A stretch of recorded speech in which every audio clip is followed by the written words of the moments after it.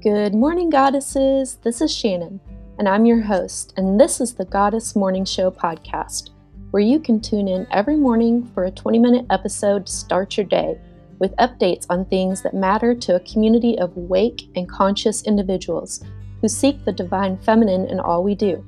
We sift through all of the copious amounts of information on the internet to bring you news and information on the things that matter. Tune in to hear about environmental news and book releases, interviews with thought leaders influencing the awakening of humanity, the moon phases, planetary positions, crystals, herbal and holistic health, guidance on green living, just to name a few. Please remember to subscribe and leave us a review on whatever platform you're listening to now. Be blessed. Namaste.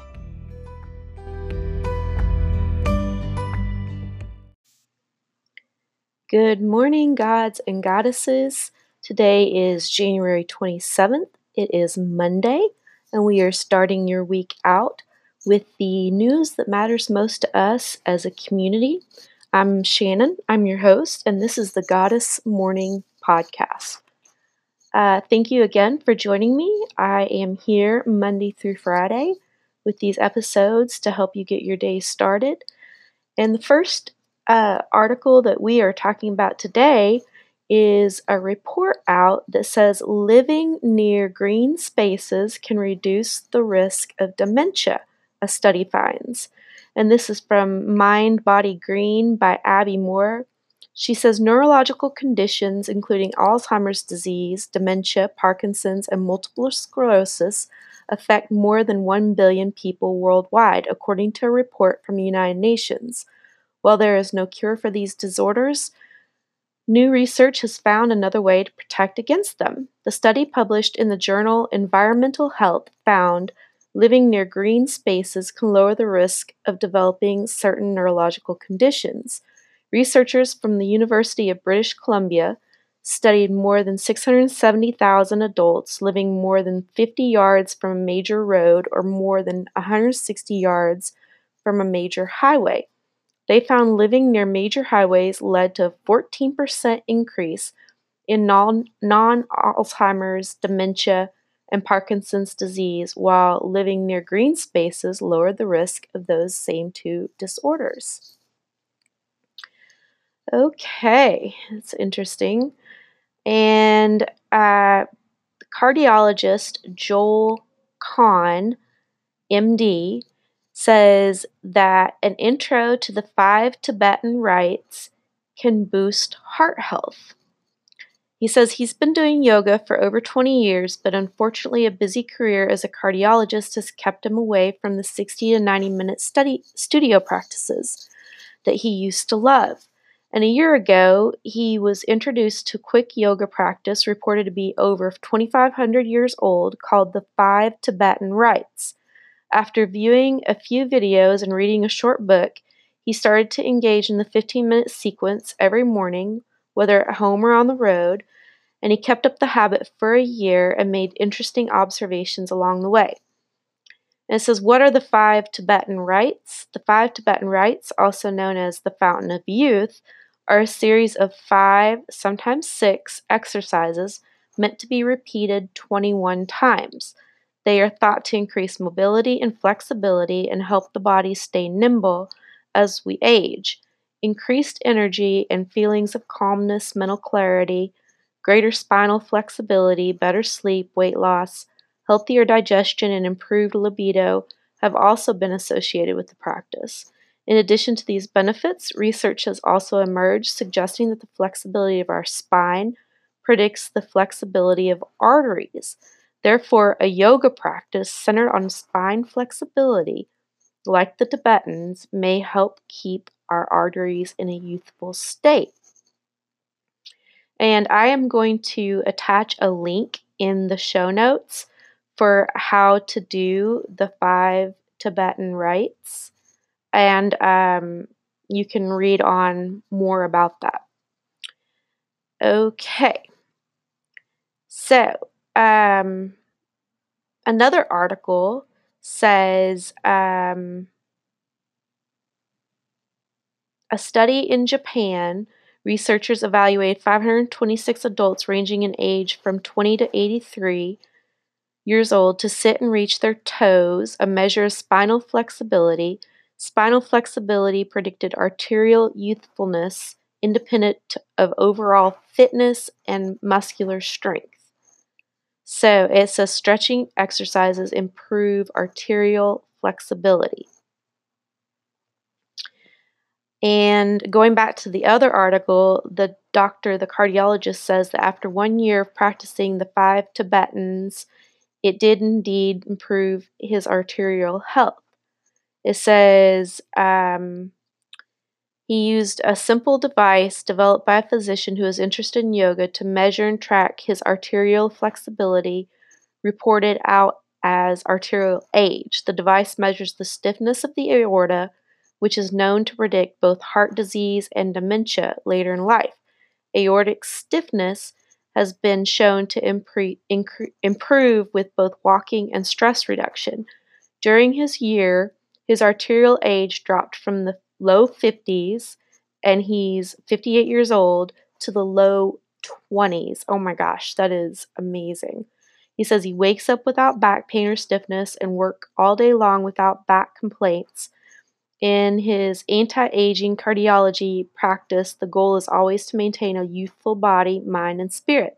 And the Tibetan rites make up one practice with measurable results that he now recommends to patients to help them do just that. And again, his name is Joel Kahn, Kahn, MD. And he's the founder of the Kahn Center for Cardiac Longevity. It's pretty interesting. All right. The sun is in Aquarius today. The moon is in Pisces. The Mercury is in Aquarius. Venus is in Pisces. Mars is in Sagittarius. Jupiter in Capricorn. Saturn in Capricorn. Uranus is in Taurus. Neptune is in Pisces. And Pluto is in Capricorn. Okay. And since we are in Aquarius, it's the sign of the humanitarian, the visionary, the one who seeks to rework social institutions and wants to collaborate in community in order to make the world a better place. We are living in the Aquarian age, so we are naturally attuned to all the positive potentials that Aquarius wants to bring forth. The new moon in Aquarius, yesterday or the day before, opened up a potent and catalyzing 3-day window in which you can plant the seeds for the healing of our society. That's a very, very good thing to do. Okay, now moving on, we have a do-it-yourself baking soda shampoo. It says, try this clarifying hair and scalp wash by Kirsten Nunez. And it says, make your mix with baking soda and water. To make your do-it-yourself shampoo, you'll need 1 part baking soda and 3 parts cool or lukewarm water. Steer clear of hot. If you have shoulder-length hair, use 2 to 3 tablespoons of baking soda and 6 to 9 tablespoons of water. If you have shorter or longer hair, adjust the ingredients accordingly. Mix the ingredients in a small bowl until they form a thick paste. Some shampooers like to add a few drops of essential oil. Pour the mixture into a clean and empty bottle. An old travel-size shampoo bottle is perfect for the job. Use a funnel to make this step easier. And once you've washed it in and rinsed it out, it's recommended that you follow it up with an apple cider vinegar rinse to help seal the hair follicles. Okay, now moving on to an article in Pathos on January 21st by Melissa Hill. She has written an invocation to the fire goddesses that are honored this time of year as we move into the time between winter solstice and the spring equinox, like if you divided those in half, we're going to be at that point on February 2nd. And so fire goddesses are honored, such as Bridget, and she's also with other fire goddesses in this invocation. So I'm just going to read it out loud and then I'll go on to talk about the different fire goddesses. So the invocation goes: We call to Bridget, triple sister of hearth, healing, and smithing, she who lights the Celtic night and blesses each beautiful morning. The light of the fire blesses us all. We call to Vesta, empire's center, aloof and alone, attended by priestesses kept and separate from the life of matron and child. The light of the fire blesses us all. We call to Sigyn, patient one, holding the bowl unending. You chose to stay when you could have gone, the gift you give unbending. The light of the fire blesses us all. We call to Gabija, winged one, garbed in red and flowing clothes, messenger of the god.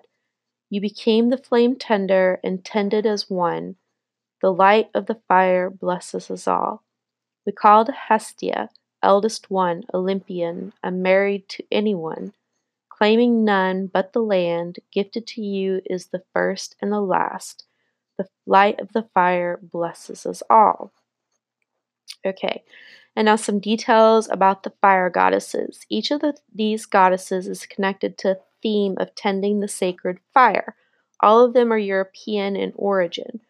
Brigid is Celtic, Vesta is Roman, Sigyn is Norse, Gabija is Lithuanian, and Hestia is Greek. And I might be pronouncing the Norse goddess incorrectly. It's Sigyn. It might be Sigyn maybe.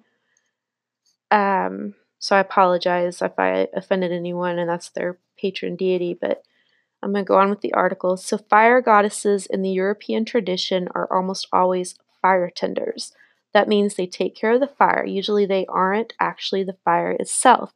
Most often, the fire is a masculine deity or is not deified at all. You see this with Agni, the Vedic fire god, and Agnes, who is subsumed into Gabija in the Lithuanian.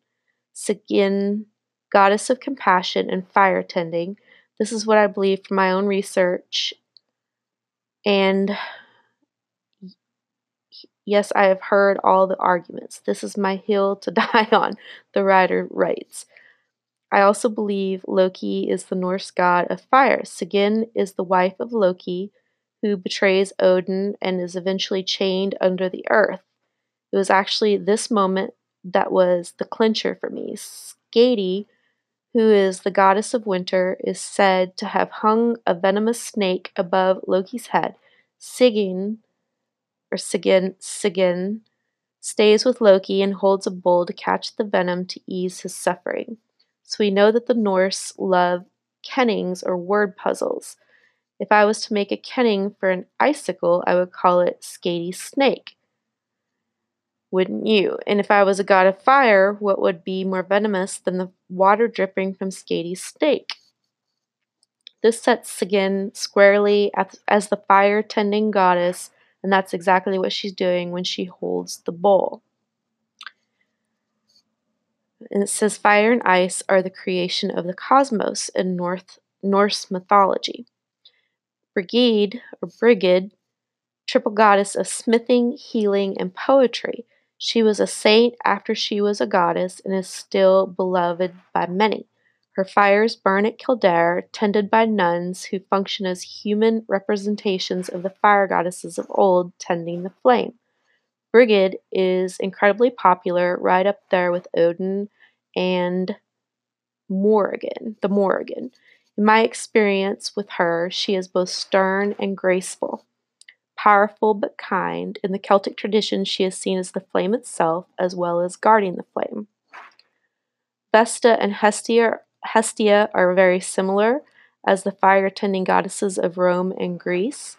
which means they are perpetually young, both are virgin goddesses and in a pre-married state. It was assumed that all women would eventually get married. The hearth was the center of the home and the world. It was literally the center of Rome. This is Gabija is Lithuanian goddess of fire. She is both the fire tender and the flame, similar to Brigid. I believe this is because of the way the Lithuanian language functions. Ugnis was likely the original fire god who was separate from Gabija. The thing with Lithuanian is that in poetry and song, and darn near everything as far as I can tell, they add endings to make things cute. That's right, cute, adorable, and feminine. Okay, and it goes on to say that there was some transformations later of those names. All right. And the next article we're going to talk about is how the sacral chakra's shadow could be keeping you from your soulmate. This is naturopathic doctor and nurse practitioner Erica Matluck says the sacred shadow, shadow of the sacral chakra is denial. This is a tricky wound to work with because to be in denial is also to be unaware that you are in denial. It's a blind spot. What we are unable to see is that our lives are a series of reactions driven by our feelings. We want more of the things that feel good. Think joy, pleasure, serotonin, dopamine, and oxytocin, and less of the things that feel bad. Think anxiety, sadness, cortisol, and adrenaline. All of our actions in life are propelled by the desire for pleasure and avoidance of pain. It is a vicious cycle of craving and aversion. This is more about emotion than sensation, but either way, our tolerance for discomfort is minimal. The wound of denial is the seed of addiction, relationship conflicts, disappointed love, people pleasing behavior, and a slew of unhealthy habits. Denial arises in childhood as the emotion body develops. When we're young, feelings can be intense and minutes can feel like eternity. So we're that much more reactive. We instinctively want to feel good, so we adapt our behaviors to create more dopamine hits and less discomfort. But even the pleasurable feelings are impermanent, so we get stuck in a cycle that never ends. We're either running away from discomfort or trying to create more pleasure. Ultimately, every important decision in our lives is driven by this until we become aware of it. Healing this wound is about learning to sit with discomfort. It's about not reacting to pain or sadness, but letting the feelings move through us with ease. It's about cultivating equanimity and understanding that this too shall pass. And oh my gosh, that is my mantra. This too shall pass. It says physical signs of the sacral chakra's shadow. In her private practice, the most common wound she sees is the sacral chakra shadow. And it's the sacral energy is about connection and partnership. So this wound drives us to connect regardless of the cost. This is when we settle for a romantic partner that isn't the right match because being single feels too lonely or uncomfortable. Some of us spend hours swiping on dating apps we despise because we're too anxious to wait for the serendipitous encounter we've always dreamed of. We may stay in a relationship with someone we no longer love because we cannot bear to break their heart, or perhaps we agree to a business collaboration that isn't aligned with our future goals because we don't want to disappoint the other party. This is what it looks like to live in the shadow of the sacral chakra. Every action is an attempt to avoid or escape discomfort. Every action is a reaction. To heal the wound of denial, we must move from reaction to stillness. This is the gift of the sacral chakra is stillness. When we become still, we are no longer controlled by fleeting feelings and sensations. In the stillness, energy is freed to create with intention. Whether we are creating babies, products, businesses, or movements, our creativity is meant for nothing less than a masterpiece. Stillness also allows us to wait for the right partners to enter our lives. This is where we meet our soulmates, people who can best support us in fulfilling our purpose. Here are 3 exercises to support sacral chakra healing, and I will put the link to that below in the show notes. Okay, and the next article is on crystal healing, the theory, how to use crystal healing for anxiety and stress by Claire Chamberlain on NetDoctor. Says crystals are naturally occurring rock formations that have existed on Earth for a millennia, and people have been championing the little shards of color and light for their mystical healing powers for almost as long. But how do they work? The theory behind working with stones comes back to Einstein's theory of energy, E equals mc squared, explains Amy Carlton, master NLP practitioner, development coach, and energy worker. Everything moves, everything has an oscillation and a vibration.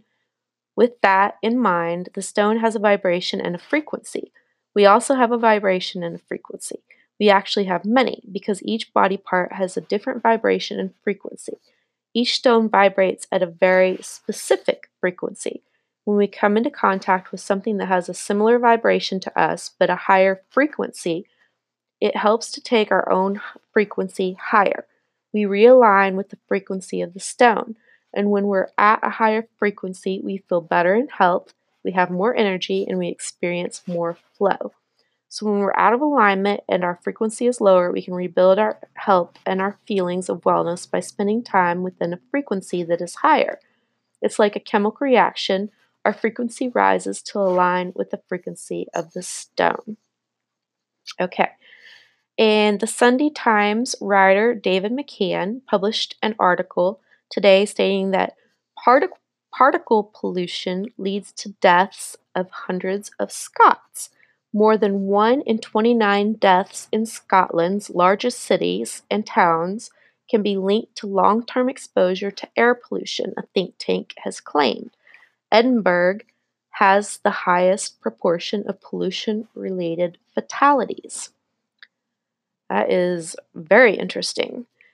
And that article came out today, I believe. And in another article from Vox.com, Sharon Gaffrey writes hundreds of Amazon employees plan to risk their jobs this week by violating company policy.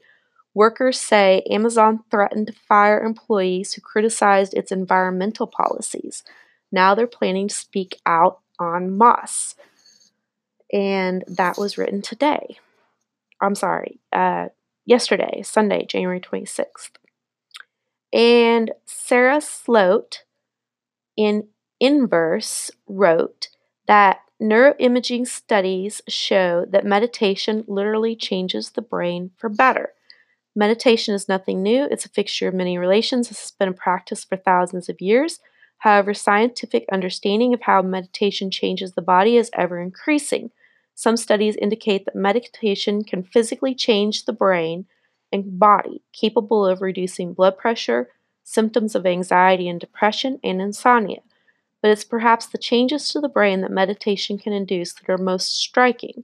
In 2011, researchers reported in a psychiatry research neuroimaging that 8 weeks of engaging in an average of 27 minutes a day of meditation results in differences in the brain. They're talking about like literally physical differences that can be imaged on MRIs. And it says the study included 2 groups of people who had never meditated, and one continued to not meditate while the other was put into mindfulness-based stress reduction program at the University of Massachusetts Center for Mindfulness. And that is wonderful research that can back up what we all already know, and maybe more people will get on board. Okay, so mantras that this writer wrote in quartz. Use these mantras to start, power through, and finish your day by Ifrit Levine. And the first mantra is I quit the experiment. And it says subjects of Stanford studies could escape voluntary incarceration simply by saying I quit the experiment. And now he uses that formulation whenever he needs to escape the prison of his thinking. So, say he makes a mistake in a story, which causes him great dismay and can prompt him to wince for weeks, months, or even years after the error has been corrected. Now he forces himself to move on by using the phrase, "I quit the experiment." I love that. That's really good. And then the other mantra is that he's been using longest, and the one he repeats before he goes to sleep is based on an explanation of the writings of the Taoist sage Chuang Tzu on presence, given by the British philosopher Alan Watts, who demystified Eastern philosophy for Westerners in the 20th century. No regrets for the past, no fear for the future. Letting life take its course without attempting to interfere with its changes and movements, neither prolonging pleasure nor hastening the departure of difficulties. I love that. That is so zen. I love that. And the last one was Peace in the Empire. A timeless source of wisdom and therefore possible mantras is the Tao Te Ching, the Chinese philosophical texts. It's a tense and mysterious work that can be perplexing, but it's replete with gems, and one of them is this bit, which is my truncated version of a stanza shortened to serve my purposes. Cease to desire and be still, and peace shall come to the empire of its own accord. It says this is his morning mantra. Now, you may think that ceasing to desire before the day even begins is no way to get going or to win, but he likes it because it liberates him from expectations. It reminds him to focus on the things that need doing, his responsibilities, instead of wasting time wishing for particular outcomes. That's good. Okay, and we have 10 best documentaries on living sustainably, and I'll put a link to this in the show notes as well. This is an article by Danville Marshall on January 16th of this year. It says sustainability is a huge topic for the modern world. Internationally, it seems like the pollution we've done to the planet is coming back to haunt us. And it's more than just a trend. It's our planet is reacting to our impact and becoming less hospitable. Living in harmony with our planet has become a topic of avid study. The ways we live and how we think about resources needs to change in order for us to go on. When it comes to things like where our food comes from, where our trash goes, and how we travel, every person is faced with daily choices. Documentaries have always been a quick and popular way to share and learn information. Given an increased interest in sustainable living, more and more people are creating and watching informative films on the topic. Not all documentaries are created equal. The best ones deftly balance data and emotional appeals. This list includes those that make the biggest impact with objective facts. And again, I'll put this list in the show notes because we're running a little bit long today. So, number 10, the name of the documentary is True Cost. We're counting down from 10 to 1. Number 9, the name is Earthlings. Number 8 is Before the Flood. Number 7, An Inconvenient Truth. Number 6, More Than Honey. Number 5, A Plastic Ocean. Number 4, Cowspiracy. Number 3, Minimalism. Number 2, Chasing Coral. Number 1 is Tomorrow. All right. Thank you so much for joining me for today's podcast. I'm going to try to put these out Monday through Friday. I take the weekends off in case you're wondering why the last 2 days there wasn't one. Please have a wonderful, healthy, blessed, safe day. And I look forward to talking to you tomorrow. Namaste.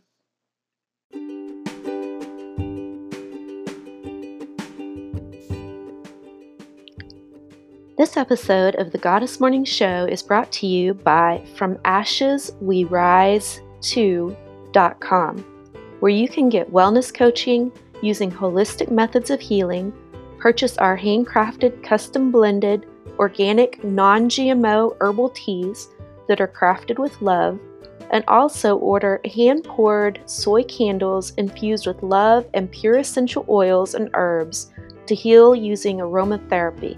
Visit our website at FromAshesWeRise2.com. That's FromAshesWeRise with the number 2.com to read more about these products and services. Have a blessed day.